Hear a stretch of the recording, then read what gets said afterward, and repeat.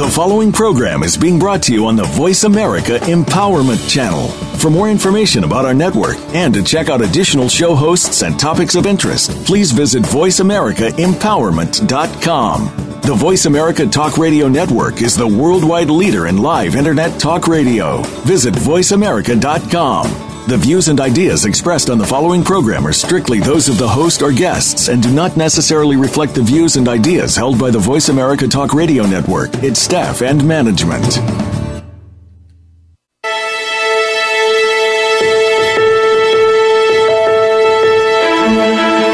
There are some people that make their work just another thing they have to do. And there are those that make their work something that they want to do. Welcome to Working on Purpose with your host, Elise Cortez. In our program, we provide guidance and inspiration from those people who have found deeper meaning and personal connection to their work life. It's beyond 9 to 5. It's working on purpose. Now, here is your host, Elise Cortez. Welcome back to the Working on Purpose show. Thanks for tuning in again this week. I'm your host, Elise Cortez, joining you from Dallas, Texas, which is my home base. As you know, if you've been tuning in for a while, this show is all about showcasing guests who are meaningfully connected to their work in the hopes that we can learn from and be inspired by their stories to pursue our own career dreams, to truly work on purpose. I selected this week's guest and according content because I think many of us are fascinated with the world of psychology and what makes people tick. And we want to understand what both facilitates good well-being as well as what kinds of issues maybe challenge it. With us this week is Penny Kruger, who is a licensed social worker and serves as the clinical director of Dialectical Behavior Therapy Intensive Outpatient Program at Seton Behavioral Health in Austin, Texas. She also has a private practice with DBT Associates. Penny, it is so great to have you on the show. Welcome. Thank you, Elise. Thanks for having me. I'm looking forward to it. Me too. I've known you for many, many years and gotten to know your work gradually over the course of our conversation, so I couldn't resist asking you to the show. Thank you again. You have lots to share. But to start, one of the things that I find intriguing about you, Miss Penny, is that your interest and connection to your work began early. So if maybe you could say a little bit about how it is and why you chose a career in mental health. Well, actually, I think that for many people that come into my field, though, I think they come in because of struggles they've had of their own and family histories that have brought them to the field to sort of increase, personal understanding.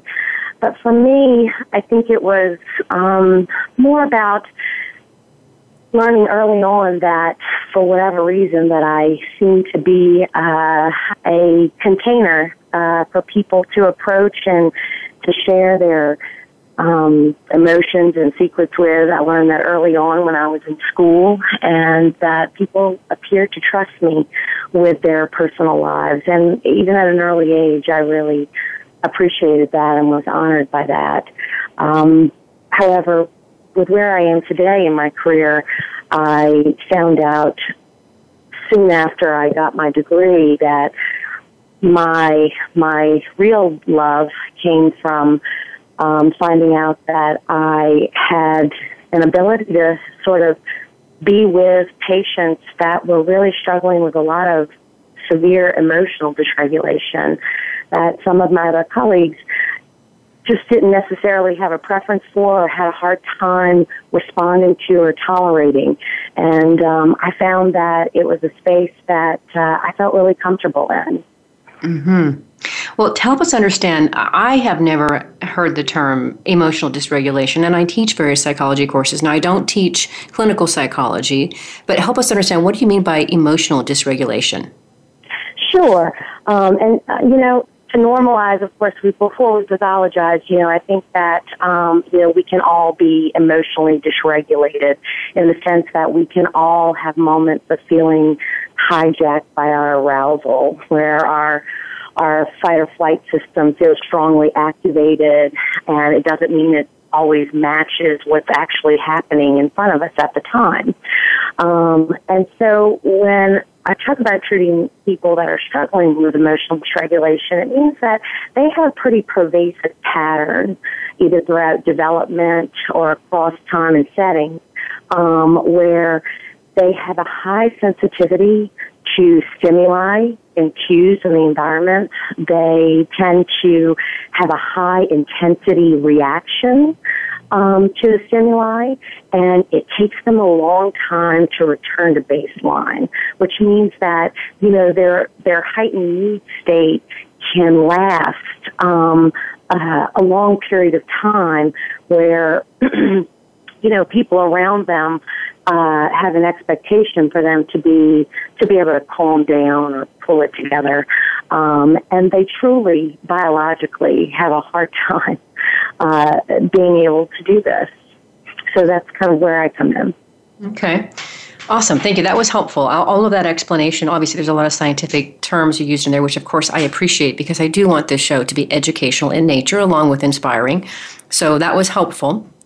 And along those lines, Penny, it's likely that there's many listeners out there that have purposely tuned into the show because maybe they're considering going into the field of psychology, or maybe they want to change careers and they're thinking about it, or maybe they're young people that are just getting out of college and considering going into the field. So I think it would be great if you could help us understand how you got your initial start in the field. What were some of your early jobs? I think you studied social work for your education. Is that right? I did. I got my master's in social work at Tulane University, and I was really lucky to have an opportunity during that time to work with a really talented group of people at a hospital in New Orleans that was doing a lot of specialty work with eating disorders and with sexual trauma and sexual compulsivity. And so that was my first exposure to working with, impulsive behavioral patterns and, suicidality and high emotional intensity. But I was in school at the time and learning alongside of that. But that is where I also first was exposed to dialectical behavior therapy for the first time. So I worked on the unit and was able to learn to work with patients in groups, and I was also able to have an opportunity to work with patients in regards to self-injury and skills for managing self-destructive behaviors. So it was a rich training ground for sure. Mm-hmm. Mm-hmm. Well, let me take that really quick here. I've never heard of the phrase dialectical behavior therapy. So maybe since you brought that up, I know it's your specialty. Can you help us understand what is the approach to this approach to therapy? What does this entail? How come it's separate on its own? Sure. So it was developed by Marsha Linehan, and probably the manual was coming out in, I believe, maybe the early 90s, but she was working on it in the 80s, and she initially developed it because she was working with a group of women who were chronically suicidal and who met criteria for borderline personality disorder and who were not responding to traditional cognitive behavioral therapy. And so she, when she started that, she began to bring together a dialectic, basically, of two components of behaviorism and core mindfulness strategies that were taken from Zen meditation. And interwoven with that was the concept of dialectics, which is basically the idea of finding synthesis or integration between things that are opposites. The idea of acceptance and change in therapy, the idea that my patient could want to live and want to die at exactly the same time. And there are all kinds of other dialectics that are woven throughout the therapy. But it is basically, I know a lot of people struggle with, is it a cognitive behavioral therapy? What's the difference between traditional CBT? And the reality is it is a cognitive behavioral therapy. It's just a different form of it that takes it a step further and, again, incorporates these other mechanisms of change. I always say it's sort of it's a wonderful container of validation and acceptance, but woven in with a relentless pursuit of change. Wow, that sounds so I don't know, just on target to me. That makes a lot of sense to me. I'm not in the field, obviously, but that makes great sense to me. But I do want to understand, why do you believe so much in this, Penny? Why do you think you've chosen to specialize in this? So what is it about this particular approach that you're so connected to? Yes, it is. So when I started out, like I said, I got to work with patients that were presenting with dissociative identity disorder, with complex trauma, that had had numerous hospitalizations and numerous suicide attempts. And one of the things that it was helpful for was when patients were not benefiting from doing any further process or exposure work and were having difficulty with just having the skills for managing the day-to-day business of living, is what we call it, because their impulsive behaviors were so relentless that their quality of life was so poor, and they were basically living in and out of the hospital. And so that was my first exposure from another clinician who began teaching this in a trauma stabilization unit. And I didn't really know enough at that time to appreciate the whole structure of the model. But later on in my career, when I was working at Seton Hospital and doing the adult intensive outpatient program, I naturally seemed to gravitate towards taking the patients that sometimes were struggling in other groups because they were either so dysregulated they couldn't tolerate being in a group, or they were dissociated through group, or they were having a lot of interpersonal conflict and temper outbursts, and just having difficulty being contained. And so at that time, I went back to pulling out the information on DBT and began my own training. And I went to the hospital, and I had a very supportive supervisor and asked him if I could, begin a DBT group at that time, and that I would keep some research on it. I'd keep some statistics on it to see if it would help, if I could show that in using DBT that I could help keep patients out of the hospital longer. Because what DBT does the best is we can help reduce the amount of hospitalizations, we can help reduce suicide attempts, and we can help reduce self-destructive impulsive behaviors. That's what we do best, and we can help increase also consistency in treatment because many of our patients are high dropout, have a high dropout rate because, again, they have difficulty tolerating it. So I did this, and I started the first group, and I kept records so that I could show the hospital and see if they would support me continuing to do the program. And we did find that out of the sample size that I had, that they were able to stay out of the hospital. And for those that did go back into the hospital, they stayed in fewer days because they wanted to be able to return to outpatient treatment. So basically it is it's a treatment that is very helpful in working with people that are basically struggling in making progress sometimes in other treatment approaches. Mm-hmm. Beautiful explanation, Penny. Thank you. That was very illuminating for me, too.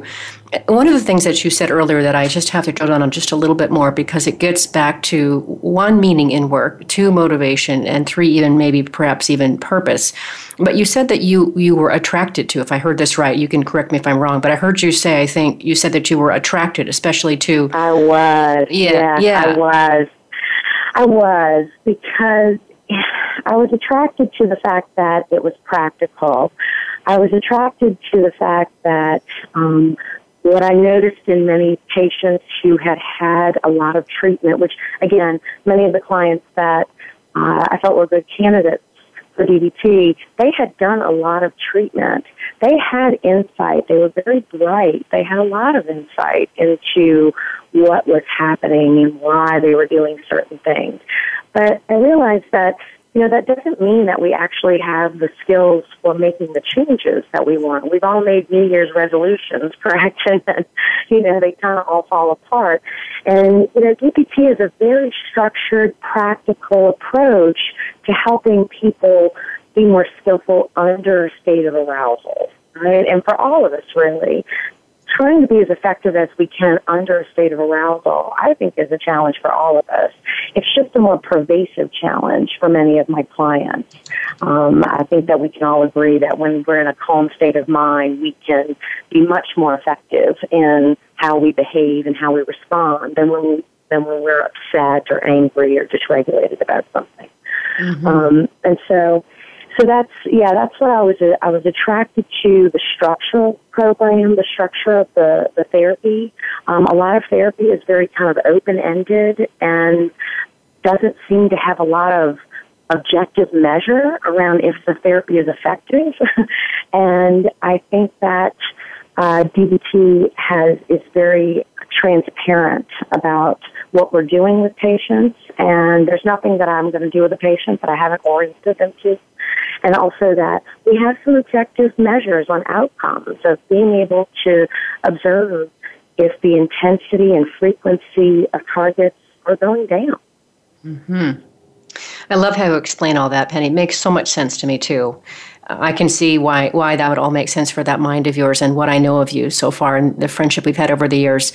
I have to also drill down on one more thing because it's interesting to me because I obviously am a business owner. You have a position at Seton Behavioral Health as the clinical director of dialectical behavior therapy intensive outpatient program, and you also have your own practice. So I'm just curious as to how you find your clients. Are they referring themselves maybe to you, or is somebody sending them to you, or how is it that you get your clients? Well, I have been in the Austin community now for, a little while, for about, about 16 years now. So I have gotten to know a lot of people in the therapeutic community, and when I've worked at Seton full-time, I also did a lot of their marketing. And when I started the first DBT group, of course, I got to do marketing with a lot of professionals, and I have done presentations in the community for different agencies and at like University of Texas for some of their classes. And so, I have gotten to form relationships with many of the psychiatrists and other providers in town. And so, early on, we were one of the first DBT teams in Austin. And so many clinicians definitely would contact me to make referrals in regards to patients that they felt like were not making progress, or patients that they felt were presenting with some borderline behavioral patterns, and they didn't feel that that was their expertise. So I get a lot of referrals from the community, which is separate from the hospital. I don't take the referrals from the hospital. I get mine from the community. So okay, that's typically how that works out. And because with the program, I'm doing all of their clinical management. So when I go there, I am helping to train and treat my staff. One of the other really wonderful things I love about DBT is that it really pays attention to treating the clinician and making sure that the clinician has accountability on a weekly team where we can reduce our own therapy interfering behaviors.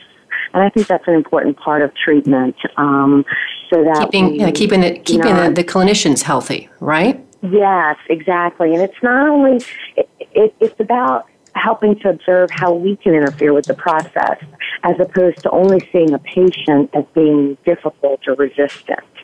There's a power imbalance in therapy, and I think that it's important for clinicians to be held accountable for managing, their own styles that are in the therapy room, and DBT does a good job of that. A component of the treatment is that the therapist Penny, just hold that thought for just a second here. I got to go for a quick break, and I want to hear more about that because I know it's a very important part of your practice. So hold that thought. It's time for our first break. Sure, I'm Elise Cortez, your host. We've been on the air with Penny Kruger, who serves as the clinical director of the Dialectical Behavior Therapy Intensive Outpatient Program at Seton Behavioral Health in Austin, and also has her own private practice with DBT Associates. We've been talking really about how she got into her career and why she loves it. After the break, we'll talk more about maybe why some of these trends in behavioral health are actually occurring. Stay with us.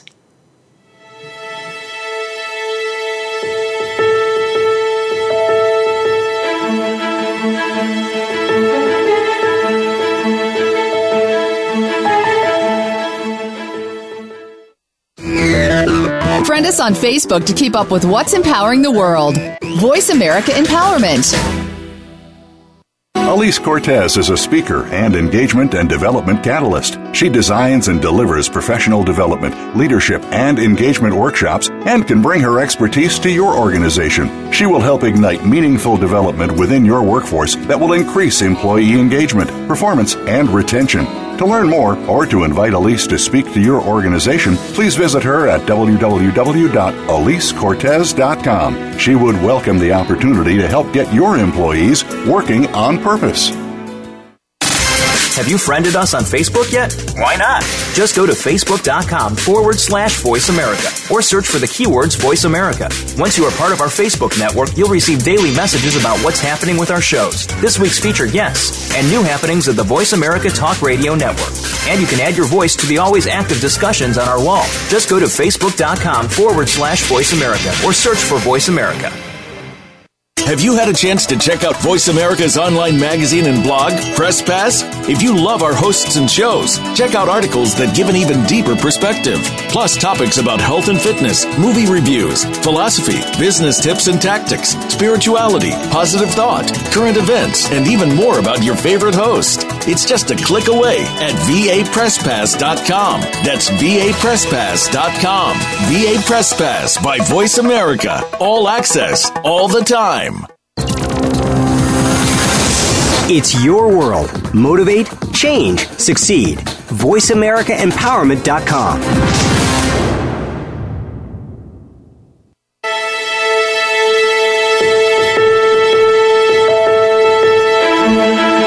This is Working on Purpose with Elise Cortez.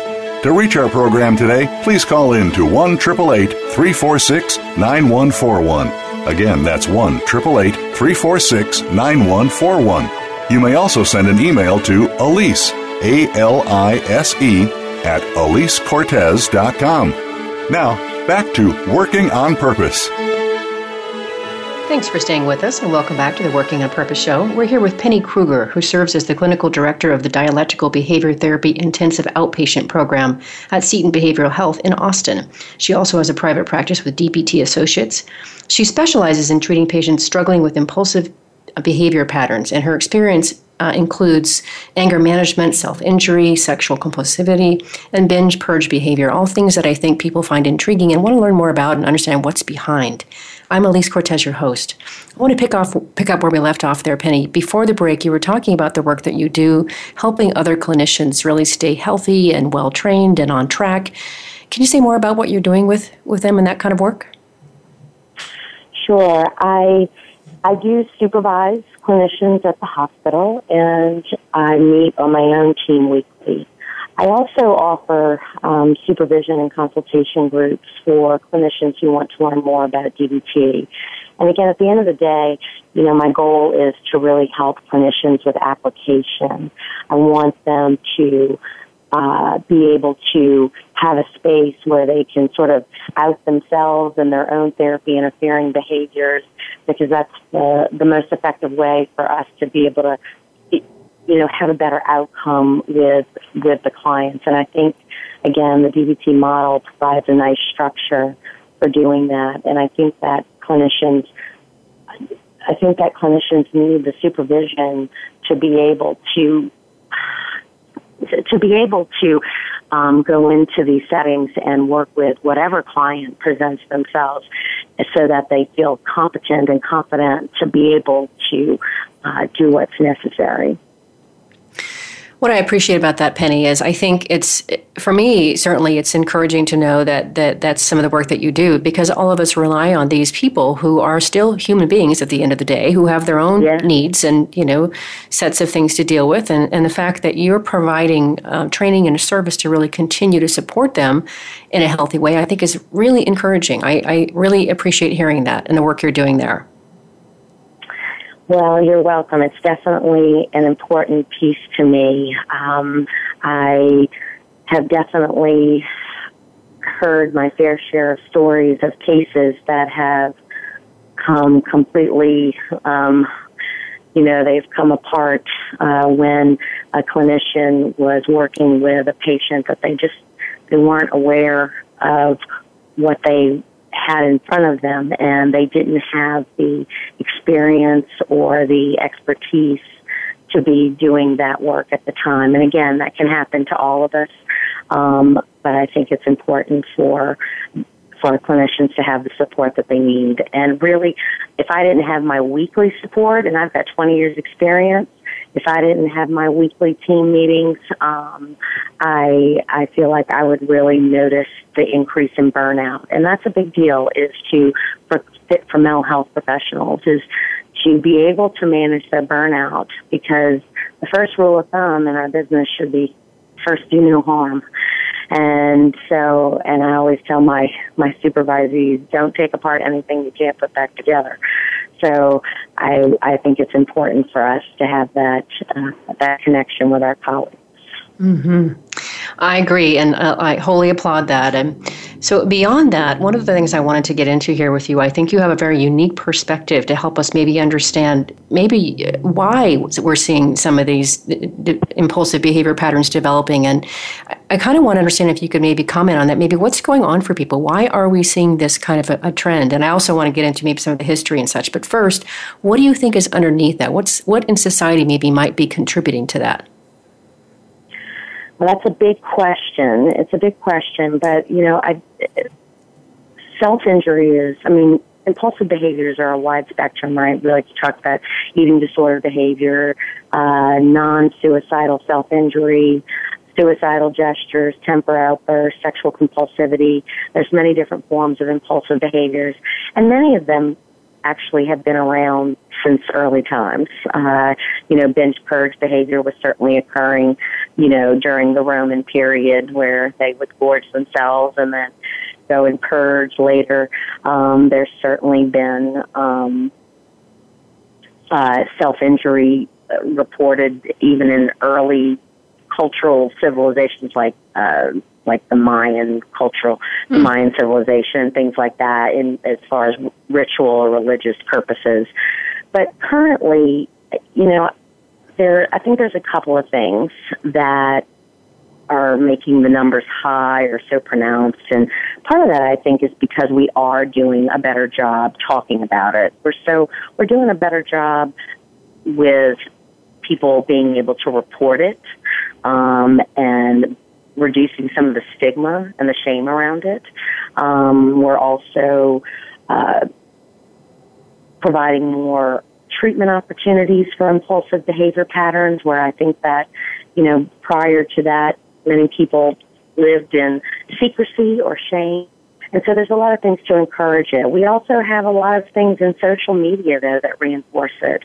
Obviously with, some of the physical ideals in regards to eating disorders and the expectations around physical ideals.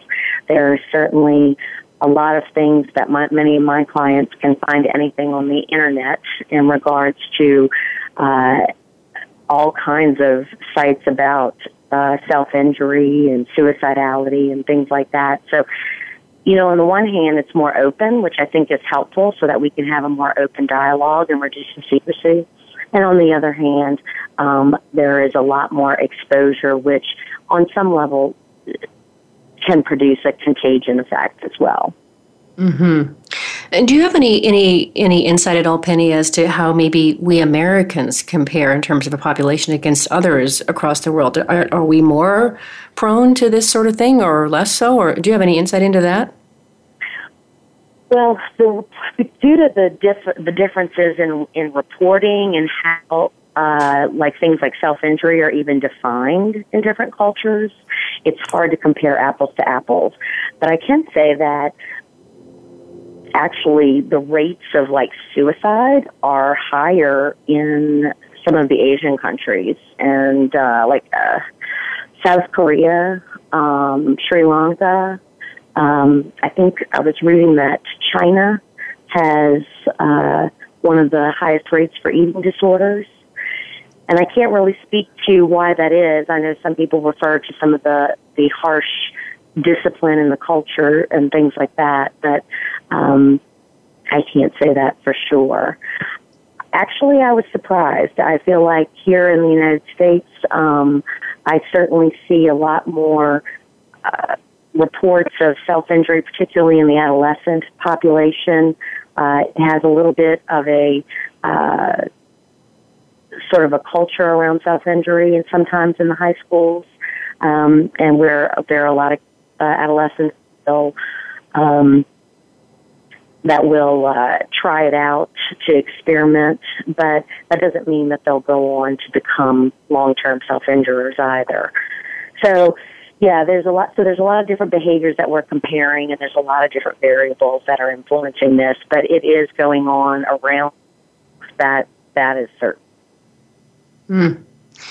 Interesting, very interesting conversation. You're surprising me, but I'm glad to hear this. It's quite fascinating, interesting stuff. Yeah, I think we just have more of an open dialogue here in America about it. Which is well, that's encouraging. Yeah, that's encouraging to me. Mm-hmm. Well, along those lines, one of the other things that I thought you might have a unique perspective on, and again, you practice in a field that many of us, of course, we're not there. We can't quite glimpse it. And it strikes me that you're able to maybe learn something about the human condition then in a way that many of us can't. So I'm just curious if maybe you feel like you've gleaned any insight or learned anything from your clients that has perhaps heightened or improved your understanding of what it is to be human. Have you? Absolutely. I feel like it sounds cliche, but it's so true. I get so much more from my clients, I feel like, than they get from me at times. If there's one thing that is a powerful lesson that I continue to learn with many of my patients, most of my patients, is the paradox of vulnerability and strength, and the idea that they can present as so fragile, and other people might see them as being chaotic or disorganized or not functioning well, and at the same time they are able to tolerate unbelievable things that many of us can't even imagine tolerating in our lifetime. Many of my patients do come with really significant, complex trauma histories, not all of them, but a good portion of them. And so their ability to tolerate is always so much larger than they give themselves credit for. Not to mention that many of them are engaged in careers themselves where their ability to tolerate other people's emotional intensity is really high. Like, I have many patients who, they might work in the emergency room as a nurse, or they're an EMT, or they work with hospice, with death and dying. Right? And that requires such a large container to be able to do that work. And they do an amazing job. Just so it's an interesting dialectic to hold, that on the one hand, they could really be struggling with tolerating sometimes the most basic of things in their own life. And on the other side of that, they can have an amazing talent to tolerate and be helpful to those around them, because of their heightened sensitivity to emotions. Again, not all, but many of my patients are extremely empathic to those around them, and do a lot of wonderful work in their lives and in the community, and of course can create amazing pieces of writing and art that are just an amazing thing to behold. So they always surprise me and impress me, and it reminds me of their strength, which is an important feature. Another thing that, I work with clinicians around is that if you really don't believe in the strength, in the capacity of what your patients are capable of doing, it's going to be really hard for you to be effective with them. If you are being too swayed into believing or buying into that they are only fragile or broken, or that and the clinician is feeling hopeless themselves about the ability to change, it's going to be hard to do good work. And so that is something that I have definitely learned over my 20 years. Is I have seen some pretty tough cases, and my patients never, ever cease to surprise me about what they're capable of. One of the things that I really want to call out there that I have always been struck with, as you've spoken about your work, Penny, and I just feel like it just really, it's important to say, is just the sheer beautiful way that you just have a wonderful respect for people and an appreciation for what they're going through. And I mean, I can't imagine people can't absolutely discern that and respond to that in such a positive way. And it just oozes from you. And it's lovely. It's a lovely thing about you. Thank you. I appreciate that. I think that was a piece that I learned accidentally. Was in DBT they call it, going where angels fear to tread, and noticing being able to go in with somebody who is in such a place of despair and really not sure if they want to live or die, and truly ambivalent in that space, and being able to be in that space with them while also being brave enough to still push for change. Mm-hmm. Say that phrase again. Something about where angels don't go. What'd you say? Marshall Linehan refers to going where angels fear to tread. Oh my gosh, that's powerful.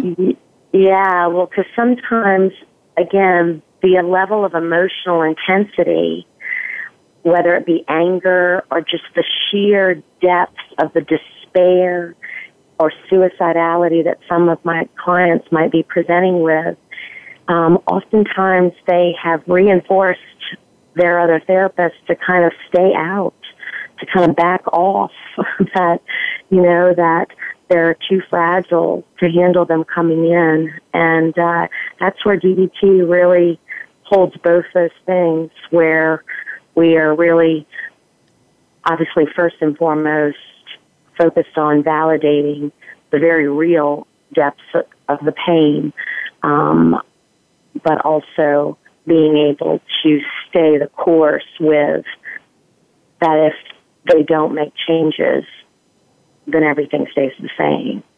Mm-hmm. And the misery continues, or the pain continues. Yes. There's an assumption in DBT that says, we believe, and it's a dialectic in itself, we believe that patients are doing the best that they can, and they still have to do it better. Wow, what a great way to cue us up for a break here, Penny. Perfect timing. Such a rich and beautiful dialogue, just what I was hoping for. I'm Elise Cortez, your host. We've been on the air with Penny Kruger, who serves as the clinical director of the Dialectical Behavior Therapy Intensive Outpatient Program at Seton Behavioral Health in Austin. She also has a private practice with DBT Associates. We've been talking a little bit about what she's learned from her patients and how that's enriched her life and her understanding of how to treat them. After the break, I want to hear a little bit about how it is she goes about the treatment. Stay with us.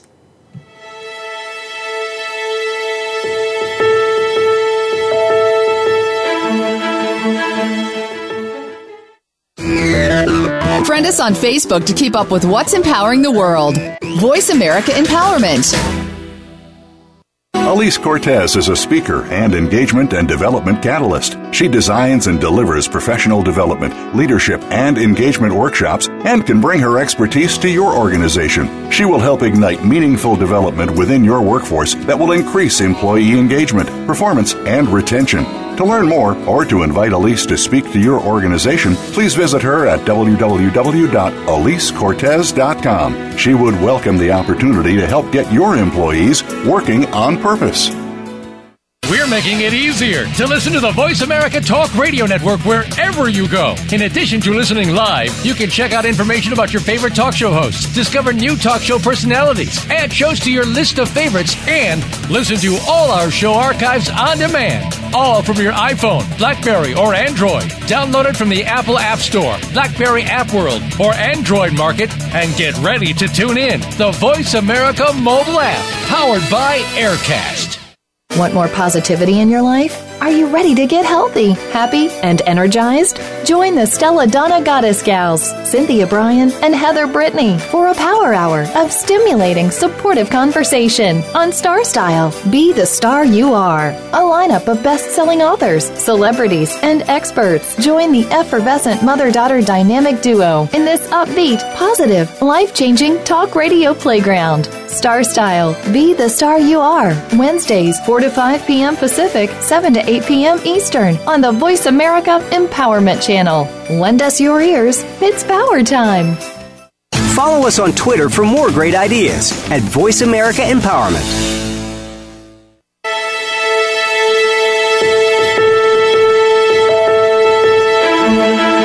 This is Working on Purpose with Elise Cortez.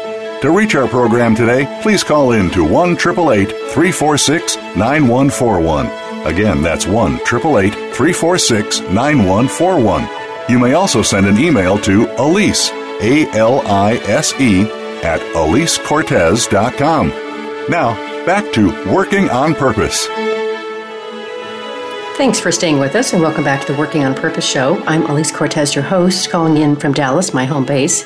We're here with Penny Kruger, who serves as the clinical director of the Dialectical Behavior Therapy Intensive Outpatient Program at Seton Behavioral Health in Austin. She also has a private practice with DBT Associates, and she specializes in treating patients struggling with impulsive behavior patterns.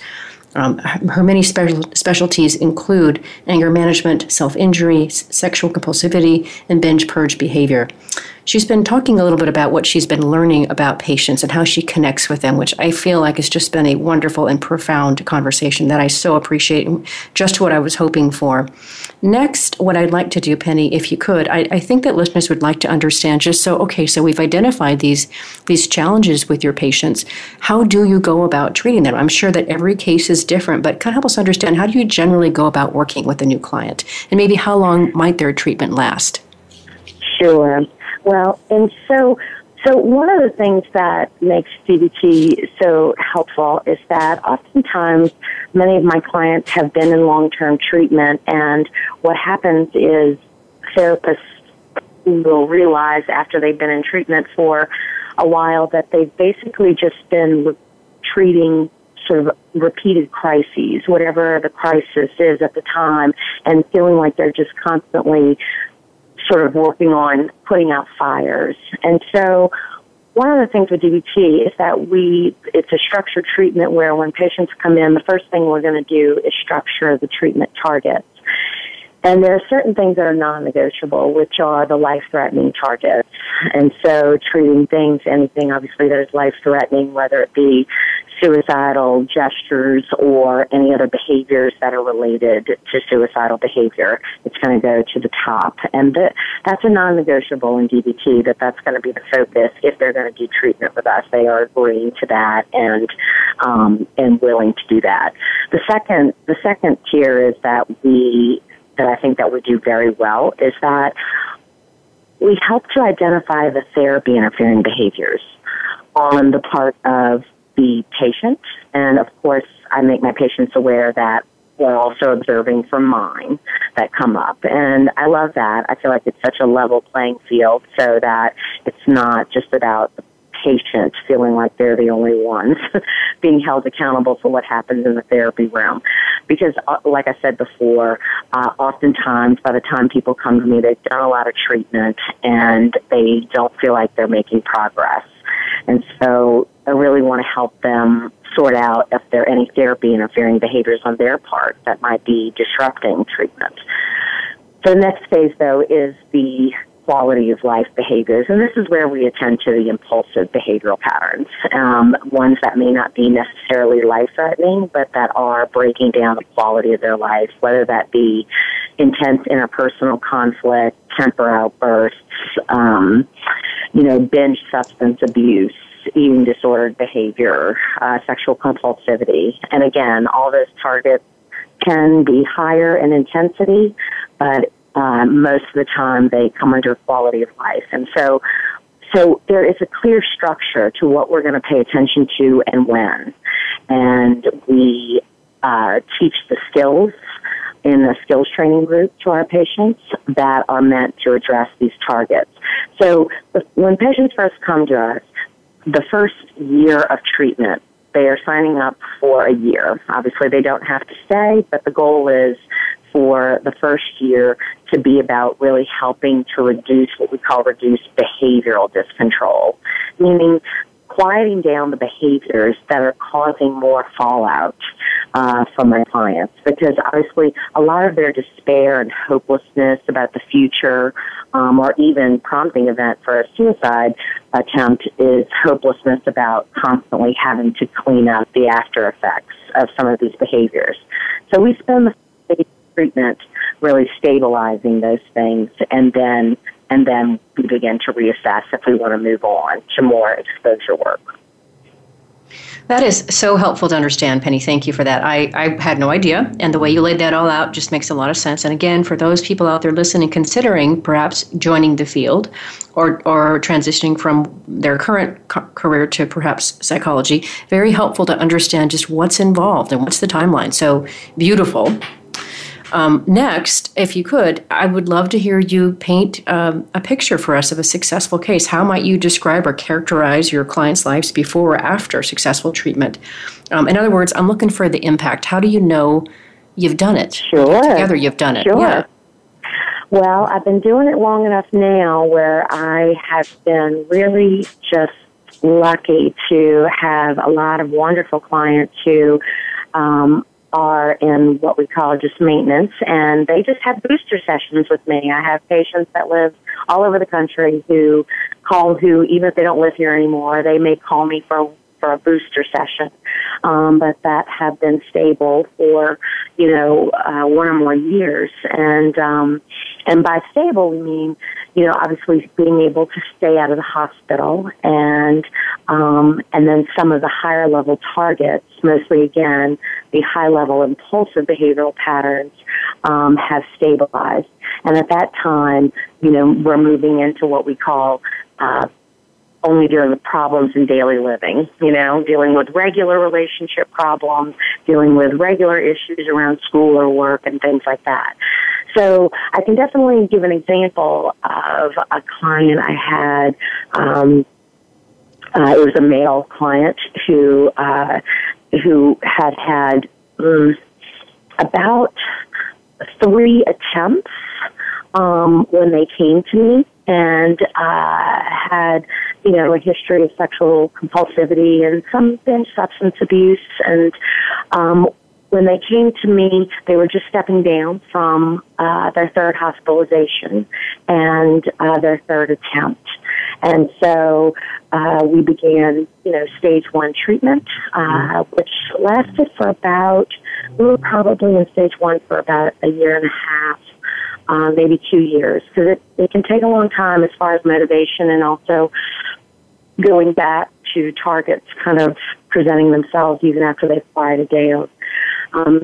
So spent about a year and a half to 2 years really stabilizing the staying out of the hospital, which he was able to do. He was able to stay out of the hospital, and then spending more time just really working on the impulsive behavioral patterns while he was trying to finish up his PhD. And so after that first 2-year period, we just moved more into problems of daily living, managing schoolwork, organizing time, managing interpersonal effectiveness to deal with professors and teachers and other relationships and things like that. And then he was able to complete his doctorate and went through a mild crisis at that point as he had a relationship loss and was dealing with increased anxiety around having to, the bar was raised now. He had been in school for a long time of having to find employment. And so he came back in for, probably about 3 months to do some more work around the skills for managing the vulnerability that was coming up, and was able to resume his normal level of functioning. And so now, again, I see, he just calls me as needed, basically. when he might run into a conflict with dealing with the interpersonal stuff at work that's kind of breaking him down, or problems in his intimate relationship with his partner. Again, what we call LGBT problems in daily living. We call those normal everyday problems because the client is able to manage those things without moving into more crisis-oriented behavior. Wonderful. I love hearing success stories, Penny. It was great to get a bit of an example there, too. Well, of course, protecting the identity, that's wonderful. We're coming to a close, so I just have really two more things I want to see if I can extract from you before you fall off my airspace. But the next thing I have to ask you is, you know that I'm a meaning and work researcher. I really care about how people are connected to their work, and we've been learning that about you. But for the sake of our listeners understanding really how you're connected to your work, what is it about the work that really keeps you there? What is it that you find meaningful about the work? Gosh, so many things. It's a lot of things. Back to your first question that you asked me about, how I felt a good fit with this field early on. I think that's something I learned early on about my temperament is that I really enjoy being able to be involved in a more intimate way with other human beings.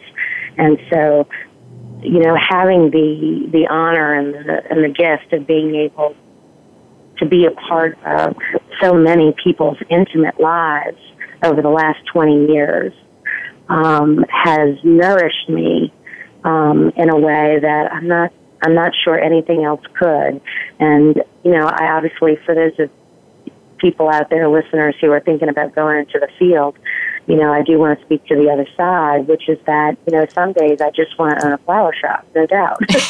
On those really tough days, I just want to have to manage plants today, and taking care of them. But the reality is those days are not the majority. That's usually just an indicator that I need to go back and fill up my own gas tank, that maybe I am feeling depleted myself, but I never tire of, again, having the privilege of being invited into people's intimate lives in this way, and them trusting me with that information, trusting me to keep that information safe, confidential, and that I'm going to have their best interests at heart. That's an amazing amount of trust. Mm-hmm. And I don't take that lightly. I feel fiercely protective of my patients in that sense that I want to make sure that they get the best treatment necessary. That's gorgeous, Penny. Thank you for that. And it was just so beautifully expressed. And again, this is why I do the work that I do, because hearing people narrate that kind of a connection to their work is, I can tell you, people hunger for that, Penny. I know you know that, but it's just people really would love to experience work like that. So thank you for that beautiful rendition. You're welcome. I've enjoyed being on the show. Well, I'm so glad. I'm glad I talked you into it. We have just a couple minutes left here. I always like to give my guests, if you will, a bit of the last word. So maybe in, say, 60 seconds, what would you like to leave our listeners with today? Well, if you are thinking about a career, I will just say this, in mental health, I'll end with that it is meaningful work. I don't think that you would regret, but to also be aware of the goodness of fit for yourself, to be aware of your own temperament style, and to know that to be in this field, it has many different arenas. It's not just about private practice, and it's not just about direct clinical care. There's many different avenues of being able to be with people and help people. And so to know your goodness of fit, I think that's the key ingredient to helping direct caregivers to manage or reduce burnout. Again, I work with a lot of nurses and doctors and EMTs and things like that, and that's a big piece. Wonderful. Wow, Penny. What a wonderful way to close. I really want to thank you again for agreeing to be on the show and sharing your expertise, your wisdom, your spirit, everything. It was just beautiful. Thank you again. Thank you, Elise. Thanks for having me. I enjoyed it. I'm glad. Well, if you want to learn more about Miss Penny Kruger, you can visit her website, which is pennykruger.com. So it's PENNYKRUGER.com. What she's doing, I think, is very important work, and I think that it serves us all very well. I feel like we've learned some very useful things from her in this conversation, so thank you for that. Next week, the show will feature James Archer, who found his purpose at age 52 in the domain of languages and cultures. And founding his company called ShareLingo, he hopes to meaningfully connect cultures and unify the planet. Small little goal there. A dream he knows that will take longer than his lifetime to accomplish, but for which he hopes his social enterprise company will facilitate progress towards. So you know how I like to close all my programs. Work is at least 1/3 of our life, so let's work on purpose.